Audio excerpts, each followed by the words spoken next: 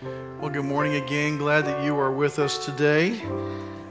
I know that you have probably already opened your bulletin and seen the outline. And somebody in the first service said to me, wow, after seeing the outline, I'm really glad I came to the first service because you have to be done at a certain time. Glad I didn't come to the second service because you can go on forever. Well, I promise not to go on forever, but I do have a lot of information to share with you today. We are in a series that we started last week talking about truth and answering questions that people ask you about your faith, about Christianity. And last week, as you remember, if you were here, we talked about the resurrection and all of the evidence that really proves the resurrection and actually takes more blind, uneducated faith to not believe the resurrection than it does to believe the resurrection when you look at the evidence. The problem is most people don't look at evidence. They only look at what they choose to see. And so hopefully that last week really ministered to you, it helped you. And those slides actually are on The City, which is our church's kind of private social network. If they will help you at all, you feel free to take them, use them as you will. Today we're going to talk about three big questions, and I really appreciate all of the input this week. I remember last week I kind of chastised you all because I'd asked for questions. I got nothing. So last week I said, hey, nobody sent me anything, so I'm just going to make up my own questions. And this week I got inundated. I don't know if that was in response to the sermon that you thought it stunk, or that I just didn't answer the questions you want answered. But I thank you for all your questions. In fact, what we've decided to do, I'm going to answer three big questions today, and then next week we're going to actually have a kind of a panel. Pastor Derek and Pastor John are going to join me up here. We're going to do kind of a panel discussion about many of the other questions that you don't hear answered today because there were so many and they were really good ones, and I appreciate that. Let's talk about why it's important for us to be able to answer questions, and we find that in two specific passages. First in Colossians 4:6, it says, let your speech always be gracious, seasoned with salt, so that you may know how you ought to answer each person. And then, of course, 1 Peter 3:15 says, but in your hearts honor Christ the Lord as holy, always being prepared to make a defense to anyone who asks you for a reason for the hope that is in you, yet do it with gentleness and respect. And so we see in both of these passages this balance between knowing and understanding our faith, being able to answer questions, being able to speak the truth, but doing it in a loving and caring way. Always making sure that if people are offended, they are offended by the message of the truth, not the delivery of it.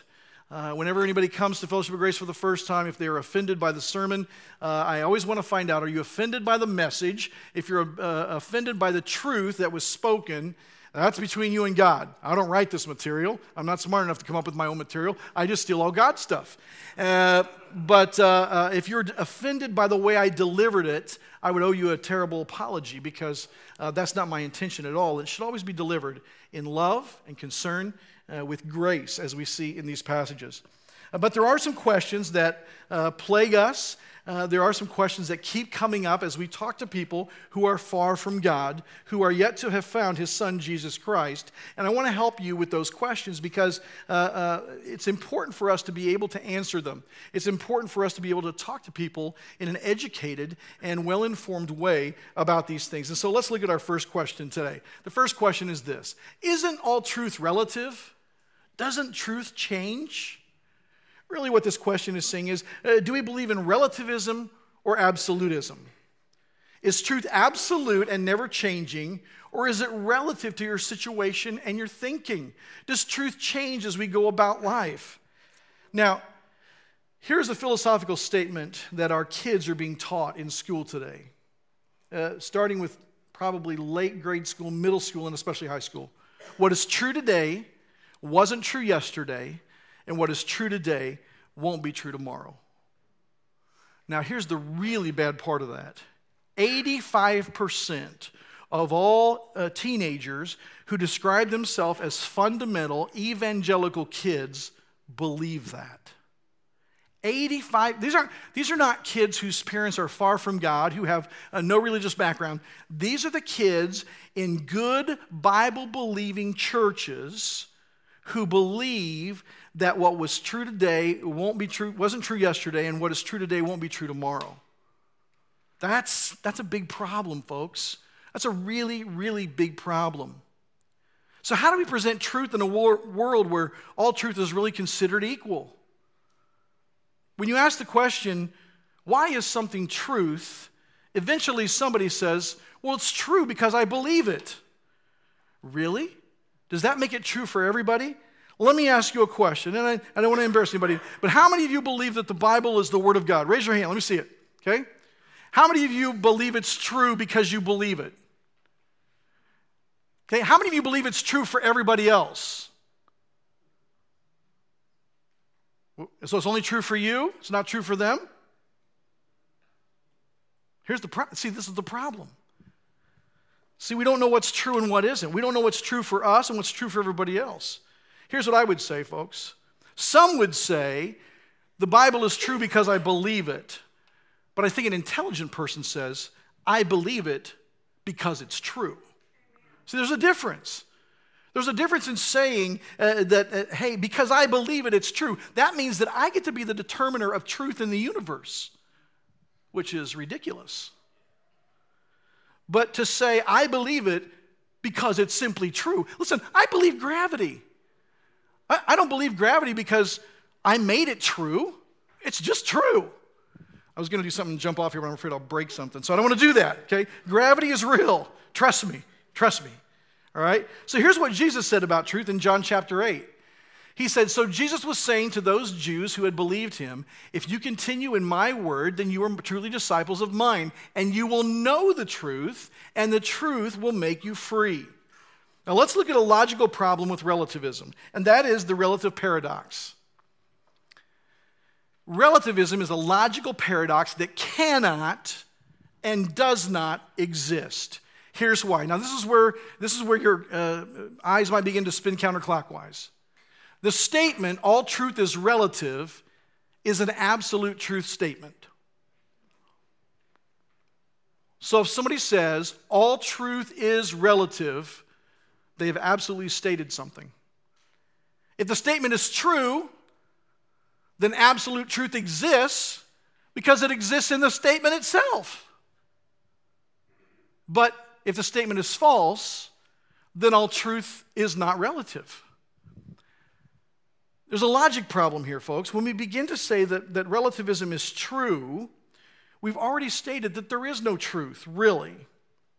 And this logic problem is just, it's not solvable. Here's the answer. All truth is absolute and unchangeable. It can't be relative because there's a logic problem that says it can't exist that way.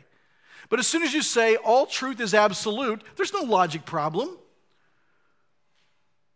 Gravity exists because it simply exists. It's true.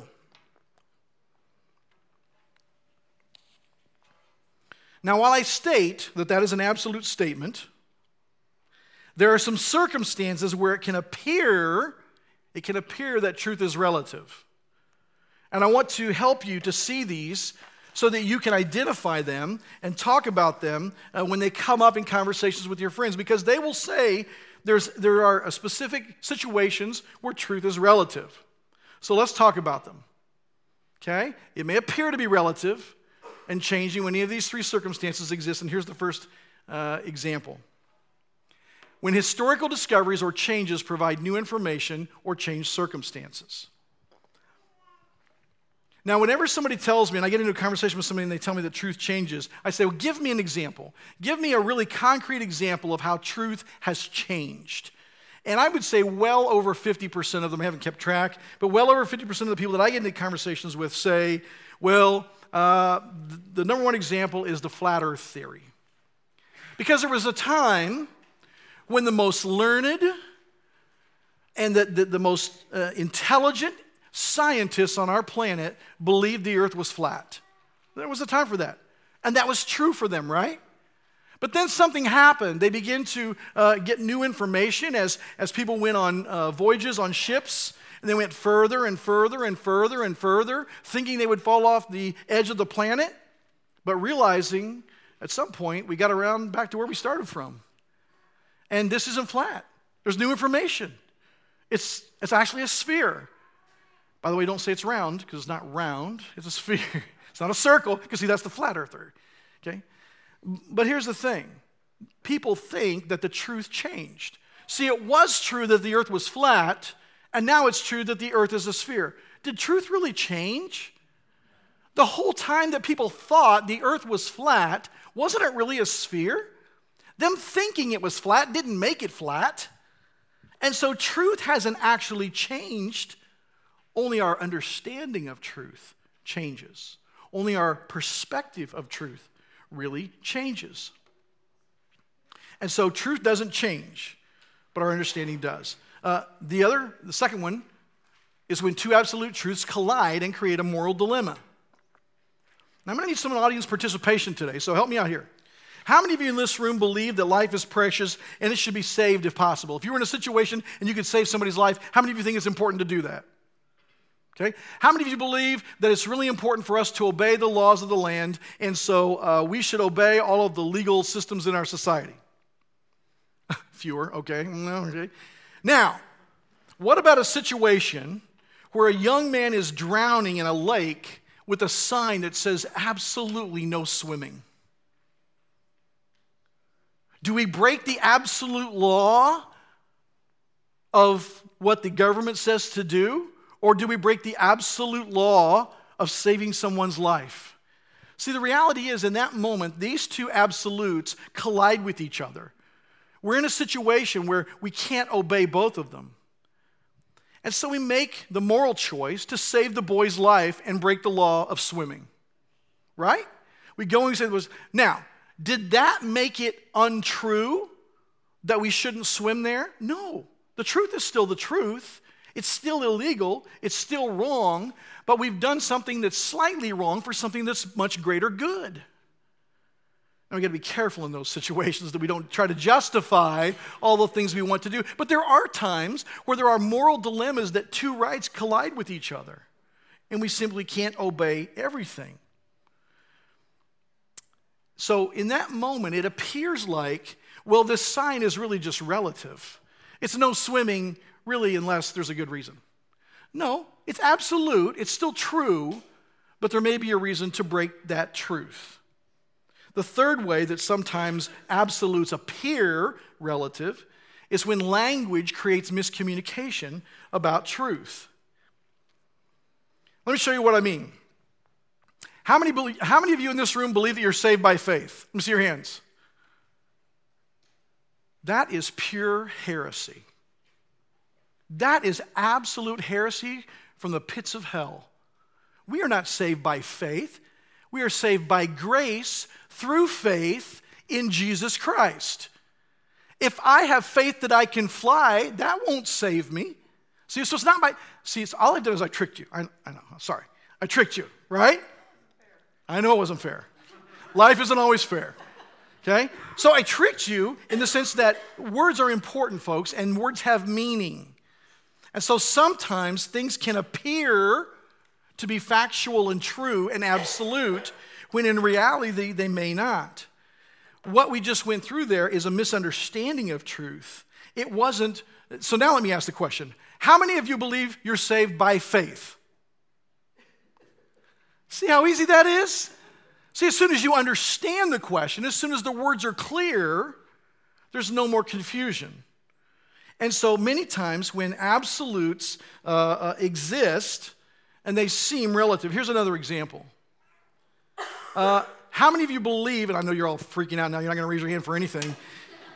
How many of you believe that the Bible teaches that it's wrong to take another human life? Let me see your hands. Chickens. Okay, the Bible doesn't teach that.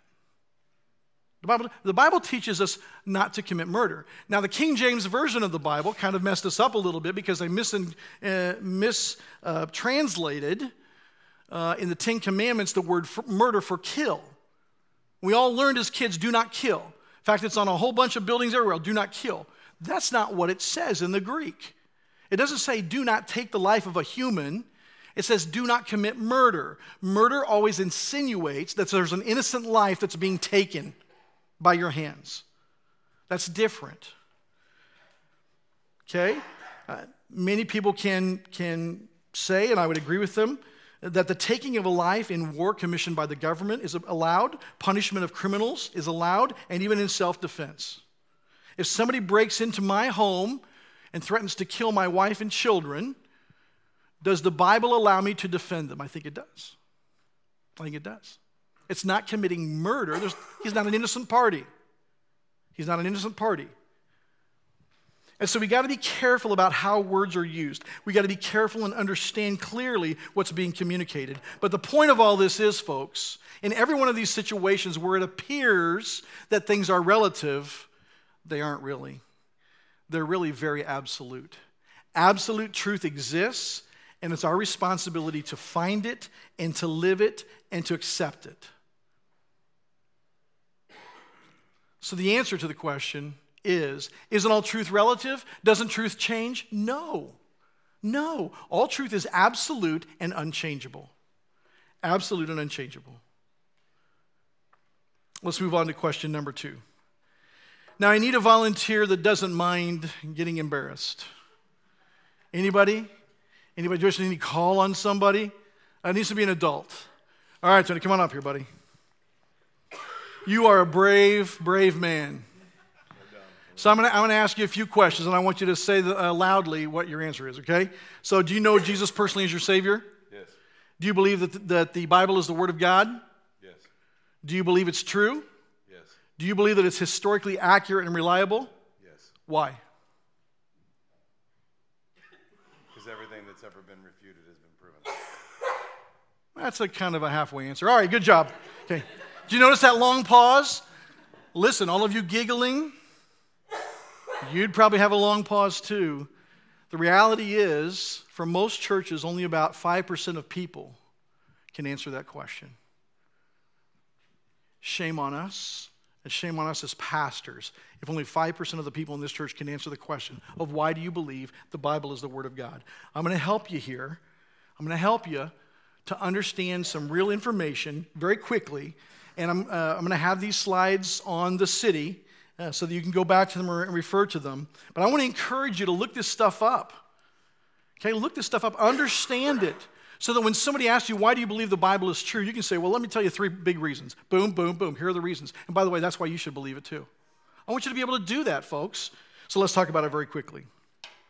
Actually, in the question, how can we trust that the Bible is true? There's really 2 questions I see in that, and we have to separate them out. The first one is what we have today what was written down 2,000 years ago? That's kind of half the truth there. The other half is what was written down 2,000 years ago true? And that's even more important. Because if what was written down 2,000 years ago wasn't true, I could care less if I've got a correct copy of it or not. You understand what I mean? Okay? But both of these things have to exist for the Bible to be true. Now, when you examine any book in history to see if it's true, you apply I practiced this 20 times. Historiography. Okay, it's the principles of determining accuracy, authenticity, and reliability. And this is the bibliographical test. And here it is. Let's start with this. What's the timeline? You want to know what the timeline is? Because you see, the closer the known manuscripts are to the original, the principle is, the more reliable the manuscripts. A lot of you have played the telephone game in your lifetime. You've got 10 people here in a row. The first person whispers something into the second person's ear and so on and so forth. And you see how much different it has changed by number 10, right? It's hardly ever even close to the beginning, especially if it's a long amount of information. So it's important to understand how far are we going away from the original. That is a critical part of testing whether something is really accurate or not. Now, literature of antiquity, and especially at the time that the New Testament was, we're going to just focus on the New Testament today, okay? It was written on papyrus. These are thin strips of the papyrus reed that are crisscrossed and then kind of pasted together. And they form this kind of durable paper. But this material doesn't last, okay? It all disintegrates kind of on its own.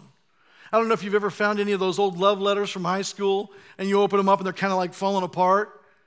I didn't get any, so I've never done that. But anyway, listen, a papyrus Papyrus is a natural substance, and so when it goes through a process of hundreds of years, it just begins to disintegrate. In fact, there are examples where people have pulled things out of a cave or someplace like that where it's been for hundreds of years, and they hold it up to the sun, and it simply begins to disintegrate into their hands. Okay? So we don't have any originals. We don't have any originals of the New Testament. We don't have anything that was like signed Paul, and it was actually in his pen. But that's also why the pieces of manuscript that we have to be preserved behind glass, and they have to be temperature controlled. They have to be protected from the elements, or they would simply disintegrate. Okay? But we don't have any originals, and we're willing to admit that. But how do we determine the age of historical manuscript? That's important. Well, we can determine the age based on what it's written on, what kind of ink is used, what kind of division it is of the verses. When Paul was writing a letter to a church, he didn't write number 1, number 2, number 3, number 4, That's all been added later so that we can find parts of the Bible quickly. And that's actually changed over the years. Sometimes we see first letters that are real ornate and very artistic, a first letter of a letter or a first letter of a verse. That helps us to do the age of something, and also carbon dating and those kind of scientific experiments help us to determine the age of a document. So I want you to see some works of history, because remember, one of the tests is the distance of the earliest manuscripts we have to the original. So let's look at some works of antiquity here. Pliny the Younger, these are a series of letters. The distance of time between when they were originally written and the earliest manuscripts we have is 750 years. There's a gap of 750 years. For the Gallic Wars that Julius Caesar wrote, it's 1,000 years. For the works of Plato, it's 1,100 years. For the writings of Aristotle, it's 1,400 years.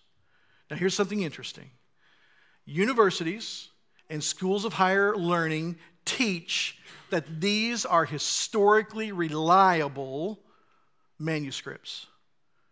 They teach our children as we send them off and pay thousands and thousands and thousands of dollars to the university. They teach them that these works of antiquity, these works of literature, they're taught in their philosophy classes, their literature classes, their history classes, that these are true writings. And we see that kind of distance from the time they were originally written to the time that we have the earliest manuscript. Think about 1,400 years being 1,400 people in that line of the telephone game. But here's something very interesting about the New Testament. With the New Testament, the distance is about 50 to 60 years. 50 to 60 years from the earliest manuscripts, from when they were actually written. This is phenomenal, folks. History people should just be going, wow, this blows my mind. Why isn't the university teaching that as fact? Something to think about. Some parts of the New Testament are this 50 to 60 years, but we have complete copies of the entire New Testament that are only gapped by 100 to 120 years. In fact, in Cave 7 of the Dead Sea Scrolls, which they're still working through those, they have found portions of the Gospel of Mark that were written within 30 to 34 years of the death of Jesus Christ. 30 years after. Folks, this should blow our minds. If we even begin to trust those other 4 works as possibly authentic, the New Testament should just win hands down. Now, here's another interesting fact. If we took every manuscript of the Bible, we took every copy of the Bible today, every single copy that existed and destroyed them, we would be able to recreate the entire New Testament, except for 11 verses, from quotes and letters and sermons of the early church fathers. In other words, they quoted the scripture so much that even outside copies of the Bible in and of itself, we would be able to recreate, because of 86,489 quotes, we would be able to recreate the entire New Testament except 11 verses. Those poor 11 verses have never been quoted. Folks, that's phenomenal. That is absolutely phenomenal.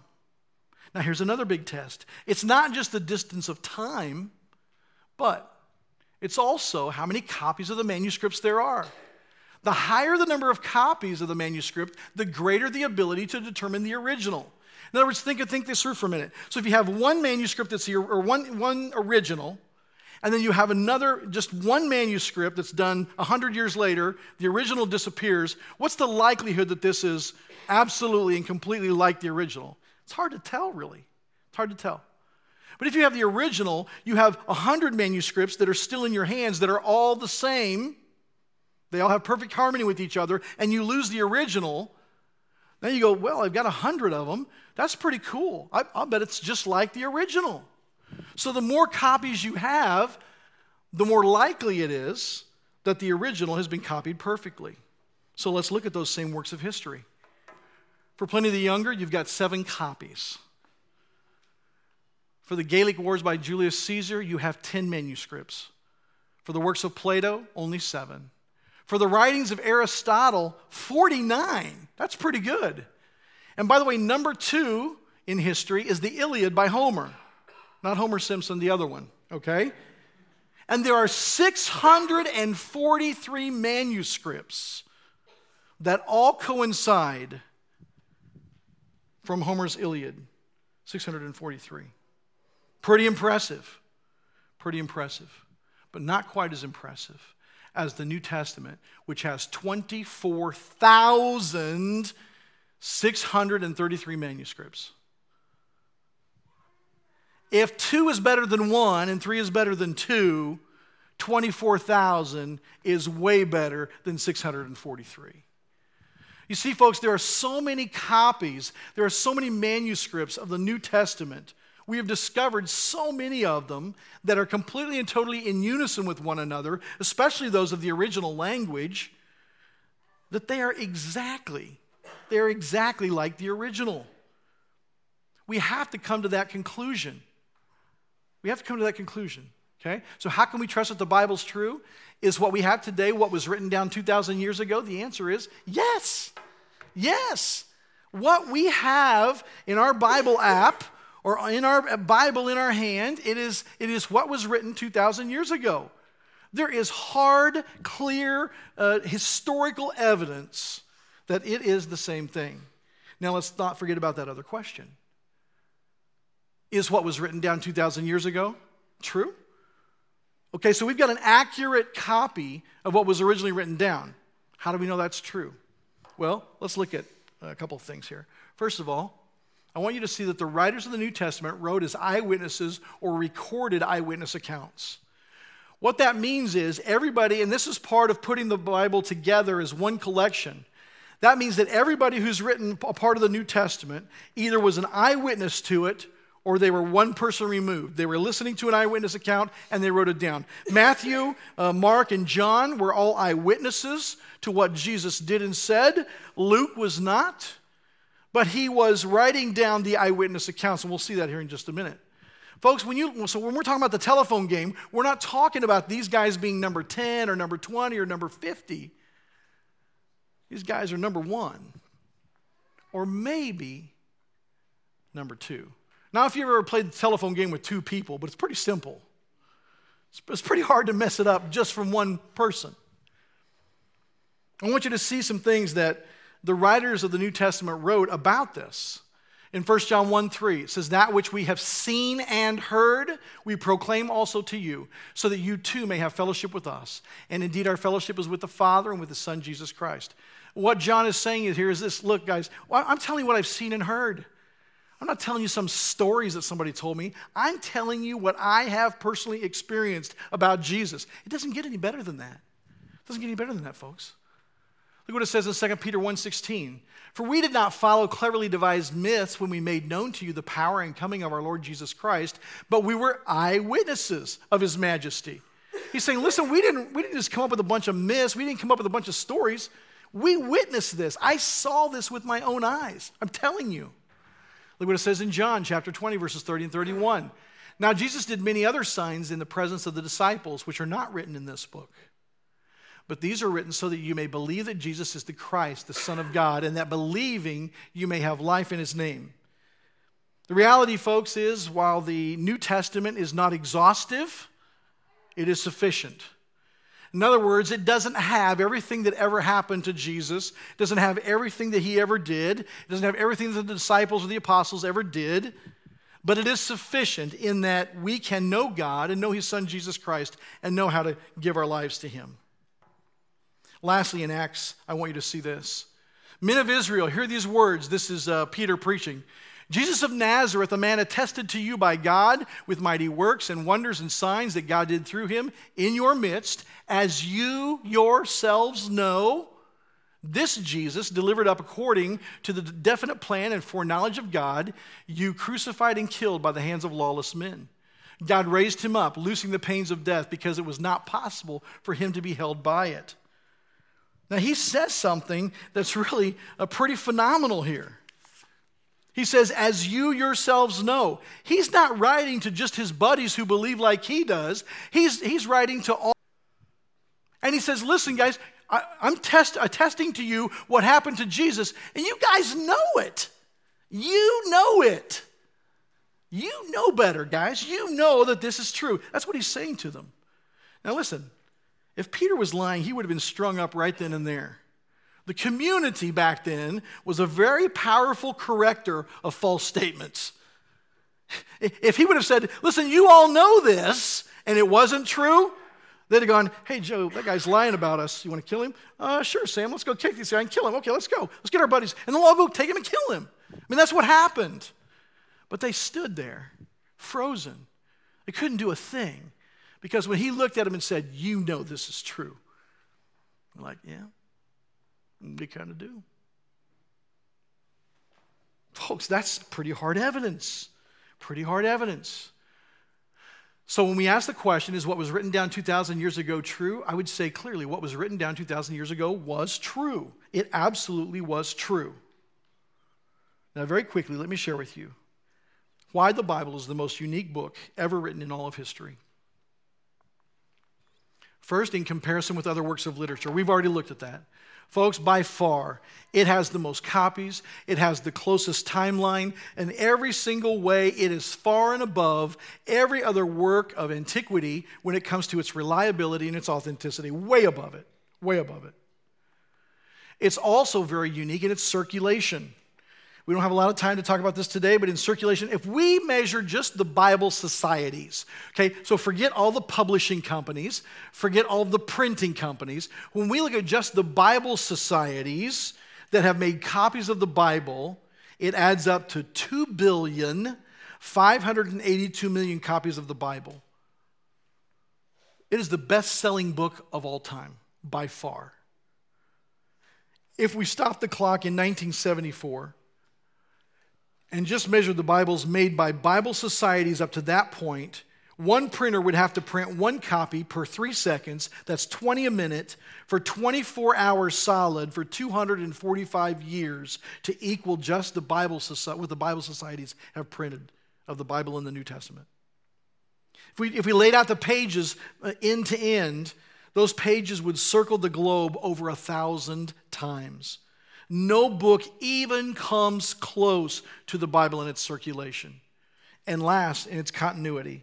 And I would say, take a look at this, read up on this, because I think this is probably one of the most fascinating things about why the Bible is true. When you look at the Bible, it was written over a span of 1,500 years. It had 40 different authors. They were of different walks of life. There were kings and fishermen and poets, musicians, statesmen. It was written on 3 different continents. It was written in 3 different languages. Men wrote it during different times of emotions, joy and sorrow, during times of war and peace. And they wrote on hundreds of controversial subjects. And yet, the continuity is perfect on every subject. Now, if we tried to get 40 people into a room that could agree on 2 subjects, it would be a miracle. You got 40 authors in all these different places, in all this different time span, through all these different things, and they agree on every single topic, and they write about the continuity of God's redemption of humanity through the Savior Jesus Christ. And they do it with complete continuity. The Bible doesn't contradict itself. And by the way, I would say that if you believe it does, perhaps it's not the Bible that contradicts, but it's your understanding of it that seems to contradict, just like absolutism and relativism. So when we look at this, folks, the answer is this. How can we trust that the Bible is true? Because every test to determine its authenticity, its reliability, and that's that the Bible is indeed the Word of God. Anybody who looks at the evidence, remember when we talked last week about the evidence for the resurrection, can we absolutely prove beyond a shadow of a doubt scientifically that the resurrection took place? No, we can't. But if we look at the evidence for the resurrection and the evidence for every alternative theory, it takes the least amount of faith to believe the resurrection, because all the evidence is for that. It's the same way with the Bible. Can we prove scientifically that it is the absolute Word of God? No, we cannot. It takes faith. But the faith for its uniqueness and the fact that it is different than any other work and it is more consistent, all those kind of things, it's like this. And every other work of literature is like this. Lastly, I want to take you through one question that always comes up, and that's this. Why do bad things happen to good people? People have been asking this, and actually have been asking it in the Bible for centuries. Why do bad things happen to good people? Every time I get asked this question, here's what I say to them. Wrong question. It's the wrong question. Now, I want to answer the question, but I want to come back to why it's the wrong question. Okay? By the way, when people ask you questions, listen carefully for the suppositions that they make in the question itself, because they've made some suppositions here. They're making a supposition that there are bad things and good things. They're making a supposition that somebody gets to define those, and since I'm asking the question, I get to be the one to define what's good and bad, right? It also supposes that there are good people. What does the Bible say? The Bible says there are no good people. There are no good people. Mark 10:18 clearly says, and Jesus said to him, why do you call me good? No one is good except God alone. No one is good except God alone. One of the reasons that we have terrible things in our lives or things that we see as terrible is because we are sinners. And we bring much of our own pain on ourselves. We make choices that are not good. We choose to do what we want instead of what God wants. We make choices that are selfish and impulsive. And we bring a lot of pain and agony on ourselves. But another reason is we live in a fallen world. Romans 5:12 says this, therefore, just as sin came into the world through one man, and death through sin, and so death spread to all men because all sinned. Folks, we live in a fallen world. I'm not just a sinner, but so are all of you. I'm surrounded by sinners. And so are you. And all of us at times want what we want. And we're selfish, and we're impulsive, and we hurt each other. And a lot of pain is brought into our life by others, and simply falling in a world that is racked with sin. And then the reality is that life circumstances befall everyone. We sometimes get this idea that Charles Schulz in his cartoon Peanuts, we sometimes think that life is kind of like Pigpen, you know? We all kind of create our own little surroundings, and wherever we go, that's where it goes with us. But life isn't like that. Life isn't like that. Look what the Bible says in Matthew 5. Jesus is preaching here, and he says, but I say to you, love your enemies, and pray for those who persecute you, so that you may be sons of your Father who is in heaven. For he makes his sun rise on the evil and on the good, and sends rain on the just and the unjust. If I think I'm a nice guy and my neighbor's a knucklehead, rarely does it ever rain on my yard and not his. That's just how the world works, folks. So back to the wrong question. The wrong question is, why do bad things happen to good people? Here's the right question. Why does God do good things to bad people? That's the right question. Why does God, in all of his infinite wisdom, be good to people like us? And Romans 5:8 says this, but God shows his love for us in that while we were still sinners, Christ died for us. There's about a 10-week sermon series right in this verse. We'll have to do that sometime.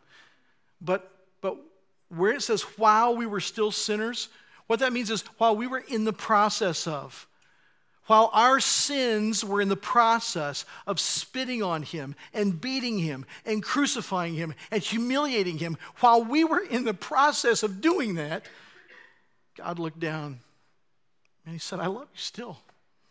Even when you're doing that to my son, I still love you. See, the question isn't, why does God let bad things happen to good people like me? The real question is, why does God love a knucklehead like me? That's the real question. And when people ask us, why does God let bad things happen to such good people like them? None of us are good people in and of ourselves. We all are broken. We are all messed up. And by the way, if you're coming to this church because you think this is the place where we're all going to huddle together and encourage each other to be perfect like we already are, wrong church. We're all messed up, all of us. But God still loves us, and he still wants to do something great with our lives, and he wants to use us to minister to the world. Folks, I want you to understand these principles so that you can talk to the people that you run into that want to have conversations about spiritual things. Tomorrow, I predict the sun will go out. And there will be a great opportunity for you to have a spiritual conversation with somebody that you're with. I want to encourage you to do that. Don't be afraid if they ask questions. And don't be afraid if you have to say, I don't know, I'll get back with you. Then go and research the answer to that question. I want you to see, folks, that Christianity is not a stupid and uneducated faith. We believe what we believe in faith because it's true. Because it is true. Let's pray. Father, we thank you. We thank you for your word. We thank you for the truth of it. We thank you for bringing it to us and protecting it. And Father, we pray that you will help us as we have conversations with those around us. That you will help us to be able to defend our faith. Not because you need us to defend you, but because we have committed to something. We have given our lives to you. And we should be able to clearly articulate why we've done that to others. God, give us opportunities tomorrow as the sun goes out. Give us opportunities to share the gospel with people around us, to have spiritual conversations and talk about the truth. Most of all, God, we thank you for showering your mercy and your grace and your love on sinners like us who deserve nothing but to be forever separated from you. Thank you for your mercy and grace. We love you. In Jesus' name we pray. Amen.